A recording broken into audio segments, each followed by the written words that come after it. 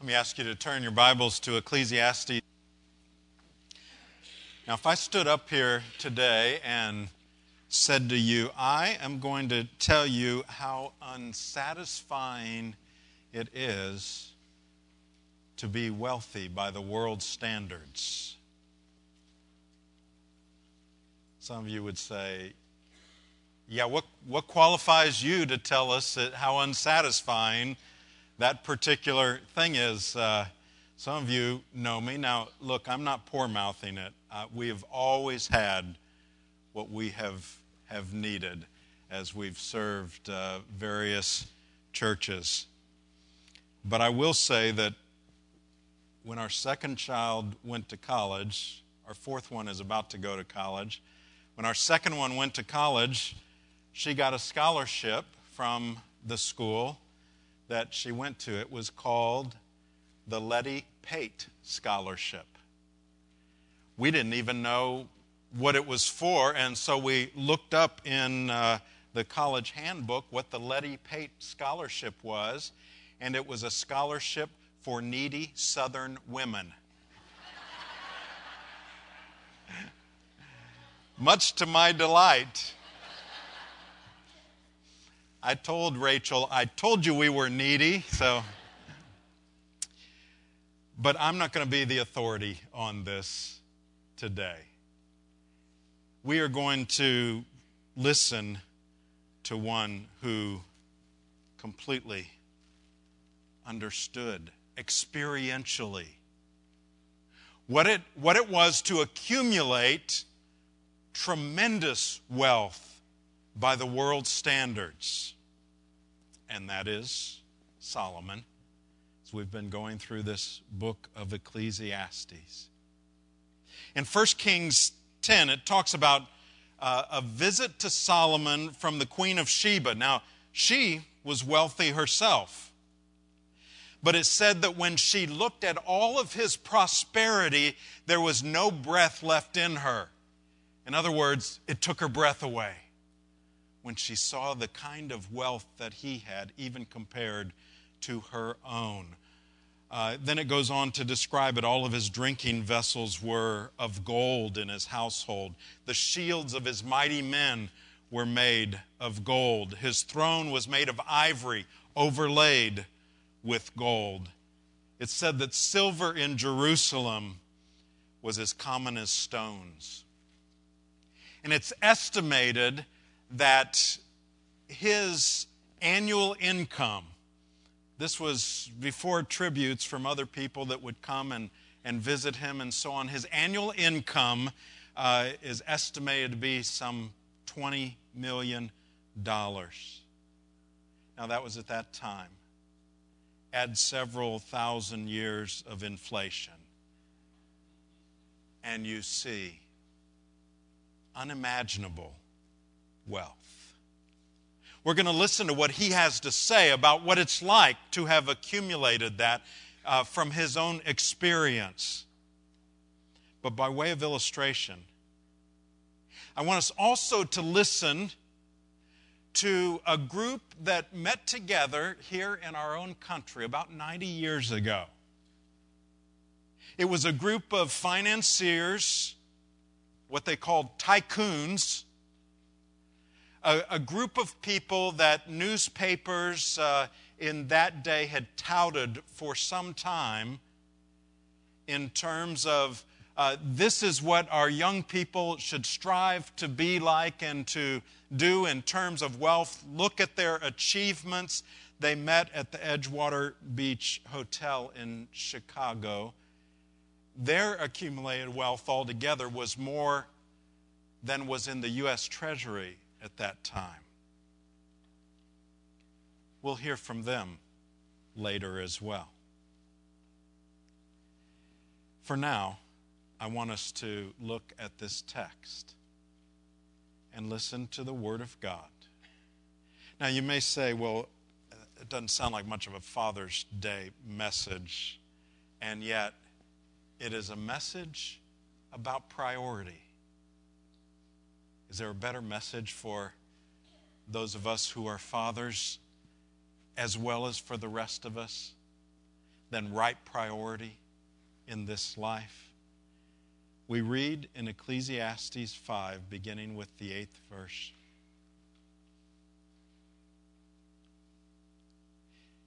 If you see in a province the oppression of the poor and the violation of justice and righteousness, do not be amazed at the matter.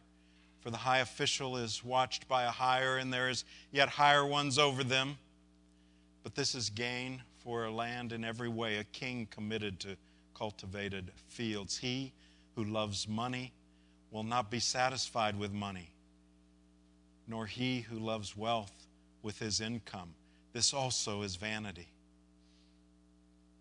When goods increase, they increase who eat them. And what advantage has their owner but to see them with his eyes? Sweet is the sleep of a laborer, whether he eats little or much, but the full stomach of the rich will not let him sleep. There is a grievous evil that I've seen under the sun. Riches were kept by their owner to his hurt, and those riches were lost in a bad venture. And he is a father of a son, but he has nothing in his hand. And he came from his mother's womb. As he came from his mother's womb, he shall go again, naked as he came, and shall take nothing for his toil that he may carry away in his hand. This also is a grievous evil. Just as he came, so shall he go. And what gain is there to him who toils for the wind? Moreover, all his days he eats in darkness, in much vexation, and sickness, and anger. Behold, what I've seen to be good and fitting is to eat and drink and find enjoyment in all the toil which one toils under the sun, the few days of his life that God has given him. For this is his lot. Everyone also to whom God has given wealth and possessions and power to enjoy them and to accept his lot and rejoice in his toil, this is the gift of God. For he will not much remember the days of his life, because God keeps him occupied with joy in his heart. This is the word of the Lord. Thanks be to God. Let's bow together. Lord, we ask you to speak to us, even as we have sung, to renew our minds, to help us grasp the heights of your plans for us.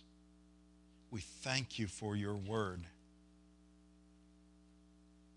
that applied in the day of Solomon, that applies to us on Father's Day in South Carolina in 2011.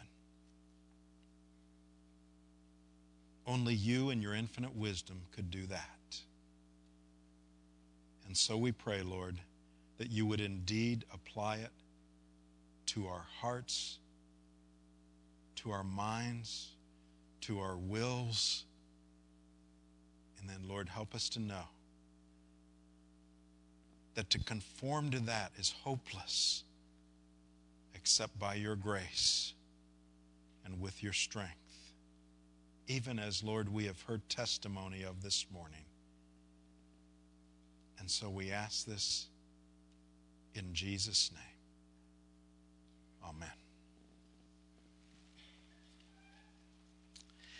Now, I'm formatting this sermon a little bit differently than we've been doing as we've been trekking through the book of Ecclesiastes. Typically, what we have done is to take a passage and Solomon will talk about his own frustrations and ways he has tried to seek out satisfaction in some way, and then he will come to the end of himself.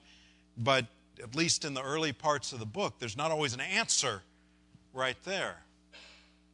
Well, this passage is a little bit different in that way. We're about to get to the middle of the book. In fact, next week we will just about come to a turning point in the book itself. And what we have done is, after we have seen that vanity and that emptiness, is that we've backed up and we've said, okay, that's what life is like under the sun, but what's the word from above the sun? What's the truth for us that we need to be conformed to if there's going to be any satisfaction in our life? Well, today he begins to get at some answers in this particular area. And some of them are so parallel with the New Testament that I'm going to bring them into the points as we get to them. So we will move on through this passage as he starts out with these principles. I've called it money principles. But here's the first thing, and I want you to remember, he's speaking from experience. He's not talking theoretically. He could say, look, this is what I did and this is what I found, and here's my journal. Open it up, read it, and learn from it. And the first thing we see in verse 10 is that money is not equivalent with satisfaction. Now, some of you might be saying, oh, good. Today, Dale's going to preach at the rich people. That's good. That leaves me out. Some of you are saying this in your mind.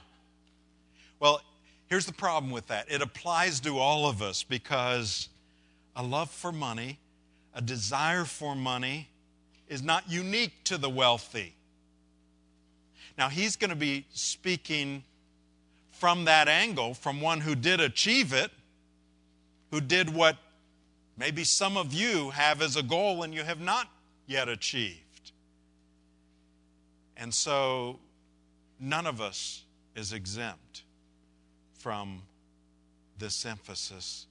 Money's not equivalent with satisfaction. Verse 10, he who loves money will not be satisfied with money, nor he who loves wealth with his income.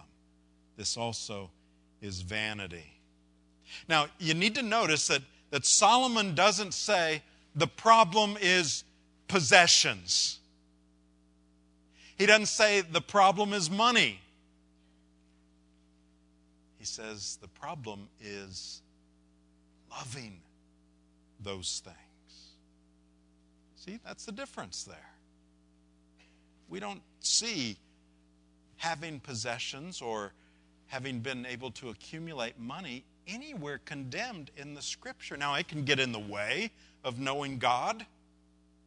It can become an idol. All of those things, they can be negative.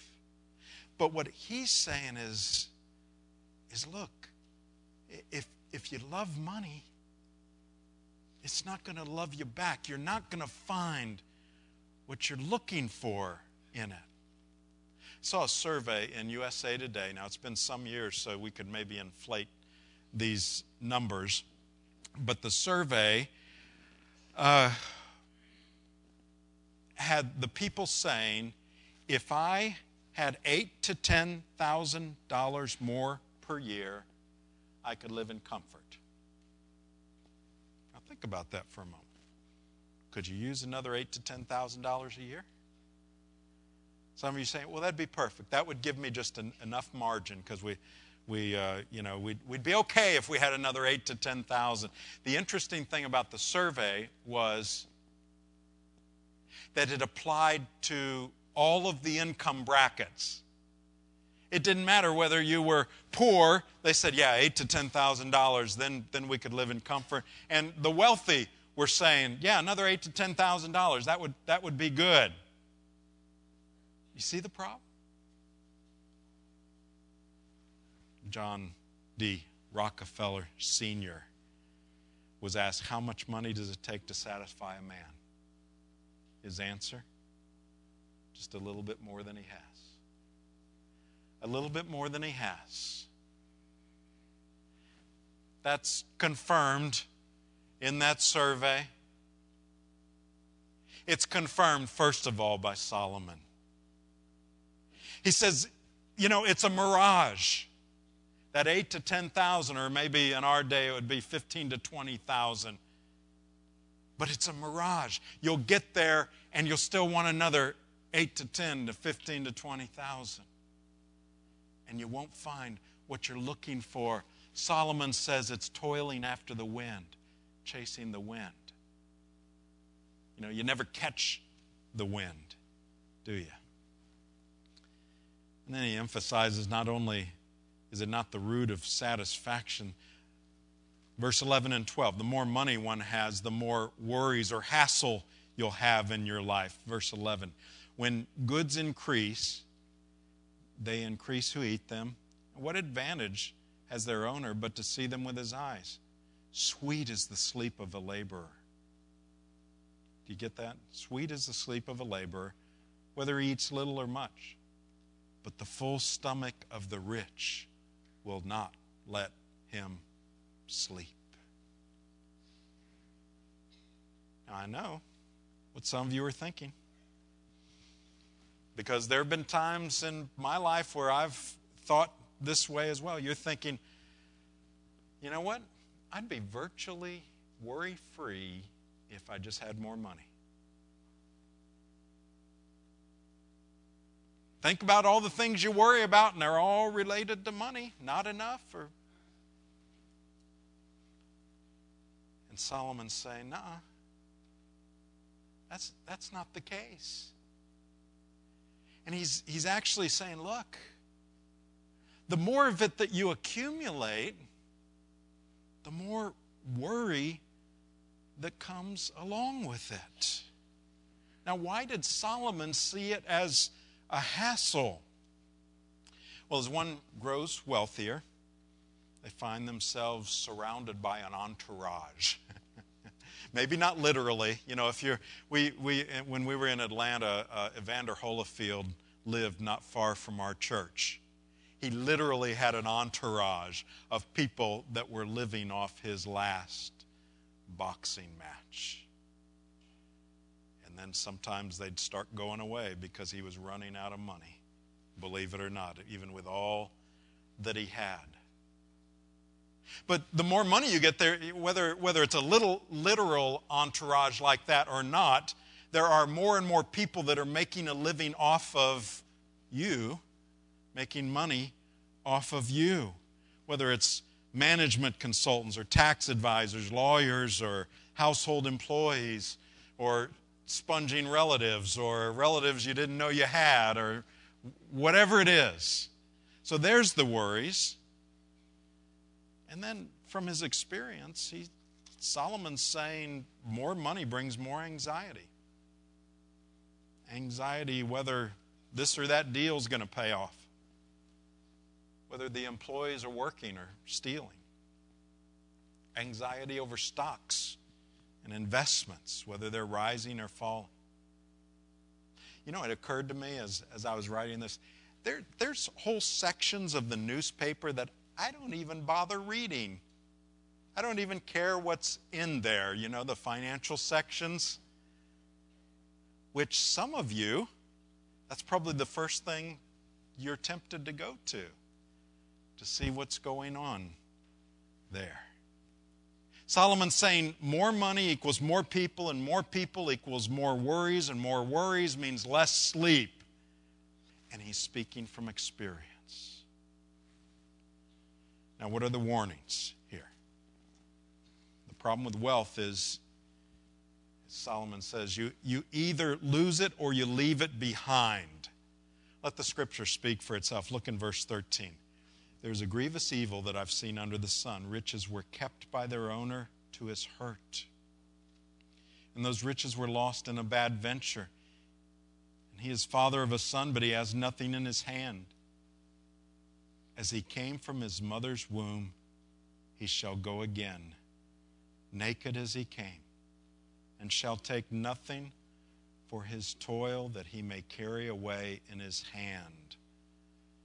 You know, the old adage, you don't see a U-Haul behind a hearse. You can't take it with you. I mean, there's so many ways to say that, and everybody seems to know that, and yet Solomon is saying that's the problem.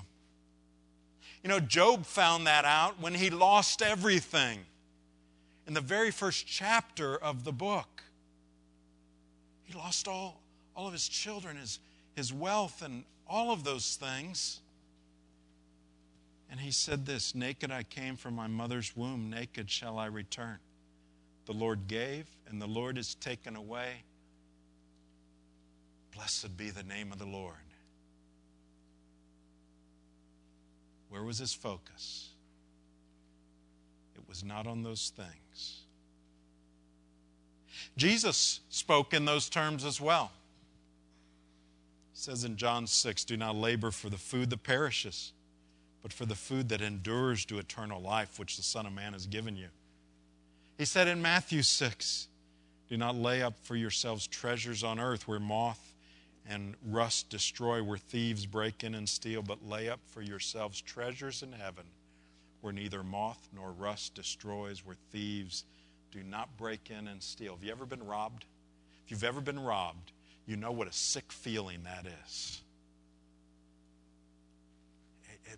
It's an invasion. They've come into my space and taken things that were mine.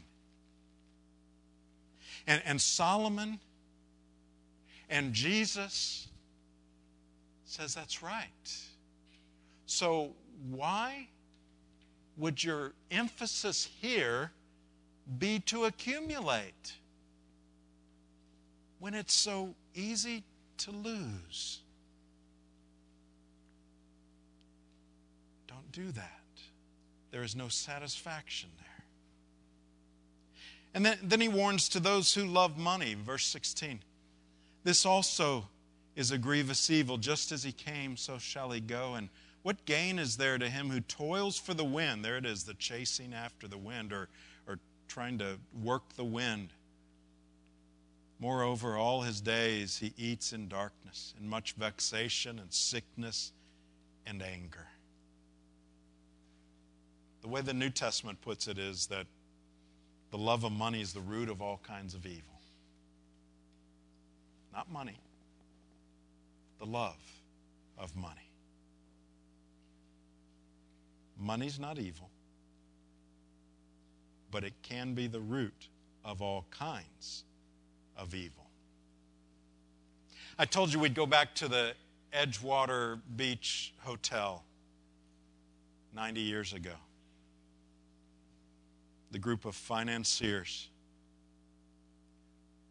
Newspapers and others were touting them as the example for our young people. Let me tell you the rest of their story. Charles Schwab, the president of the largest independent steel company that was there, he lived on borrowed money the last 5 years of his life, and he died penniless. Arthur Cutten, the greatest wheat speculator, died overseas, insolvent. Richard Whitney, the president of the New York Stock Exchange, spent time in Sing Sing prison. Albert Fall, a member of the president's cabinet, was pardoned from prison so he could die at home. And 3 more of those who attended that meeting took their own lives. All of those there had figured out how to accumulate wealth, but many of them never found satisfaction. They never learned how to live. They had everything they needed but contentment. They were rich toward the world but poor toward God. And that takes us to the above-the-sun perspective. Because this passage, unlike some others in Ecclesiastes, this one says, look, there is a good way for us to look at these things in this life. In fact, he talks about there's a way for us to enjoy them, to be fulfilled, and to have some contentment even in this life, even as we live under the sun. Look what he says in verse 18 about enjoyment. Behold, what I've seen to be good and fitting is to eat and drink and find enjoyment in all the toil which one toils under the sun, the few days of his life that God has given him, for this is his lot. See, he's saying it's not evil. You can enjoy it. Don't make it your love and your passion. Don't make it what you're seeking after.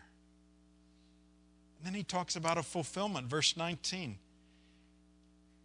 Everyone also to whom God has given wealth and possessions and power to enjoy them and to accept his lot and rejoice in his toil, this is a gift of God. So if God has given you the ability to gain wealth, it is a gift of God. There is a way, a right way, to enjoy it. And even contentment, verse 20. For he will not much remember the days of his life because God keeps him occupied with joy in his heart. There can be a contentment even in this life. Now, what kind of contentment? Most of the people in this room will not accumulate huge amounts of wealth. I love in Proverbs 30, verse 8 says, give me neither poverty nor riches. Feed me with the food that is needful for me. And here's why. In other words, Lord, will you give me what I need? Lest I be full and deny you and say, who is the Lord? See, that's the temptation. If I get full and I think I don't need God anymore. Or lest I be poor and steal and profane the name of my God. See, either way, you're forgetting about God and you're thinking it's all about me and what I have to get for myself instead of the provider. Now you might say, okay, I'm convinced. I've loved money too much, or I'm striving too much after money. I'm going to stop doing that. Well, here's the problem. As much as you might mean that right now, we're not really good at changing ourselves. In fact, we can't change ourselves. You don't have any hope of finding this contentment and this enjoyment and this fulfillment. You don't have any hope of getting the right perspective on money unless your life is transformed by the power of Christ in you. It's only then. Because only He has the absolute right view of everything on this earth. We need the transforming power of Christ. The most miserable, wealthy people I know are keeping most of it for themselves and their family. Jesus told a parable about them. Remember the one where the one just kept building bigger and bigger barns? He was very successful. His whole goal was to get more and more, and probably in a good sense to protect his family. But then Jesus says, I will say, or it says in the parable, and I will say to my soul, soul, you have ample goods laid up for many years. Relax, eat, drink, and be merry. But God said to him, fool, this night your soul's required of you. And the things you have prepared, whose will they be? So is the one who lays up treasure for himself and is not rich toward God. Do you see what Jesus is warning against? He's saying, look, all of these things that you're striving for, you will leave it behind at some point. And if your whole goal was that and you forget about God, then when that day and when that moment comes when God says, now, your soul is required of you, where will you be? It's about being rich toward God. Now, by contrast, the happiest wealthy people I know are those who are the most generous, who are giving to others, who are giving to the Lord, who are using their money in a way that would please God. I'm convinced it's because when God bestows wealth on His children, He also gives them the gift of giving.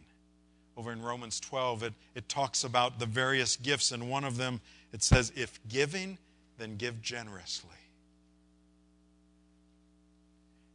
So, those who God has given the ability to accumulate wealth, He's done it for a reason, and then it's just a matter of whether you will use that gift of giving and be fulfilled in that. Those have learned to see money not as an end in itself, but as a means to serve Christ and to show gratitude. May the transforming power of Christ move us wherever we are in terms of what we've accumulated, whether it's little or nothing, or whether it is much. May the power of Christ transform our focus from being toward money to such a trust and focus on Him that it changes our whole perspective on material things and enables us to experience a contentment and enjoyment and a fulfillment because of Christ in us. Let's bow together. Lord, as we said earlier, it is a matter of priority. Will you, in each of our lives, in each of our families, show yourself to be our provider? Will you help us to see it's not about our striving, it's not about our accumulation.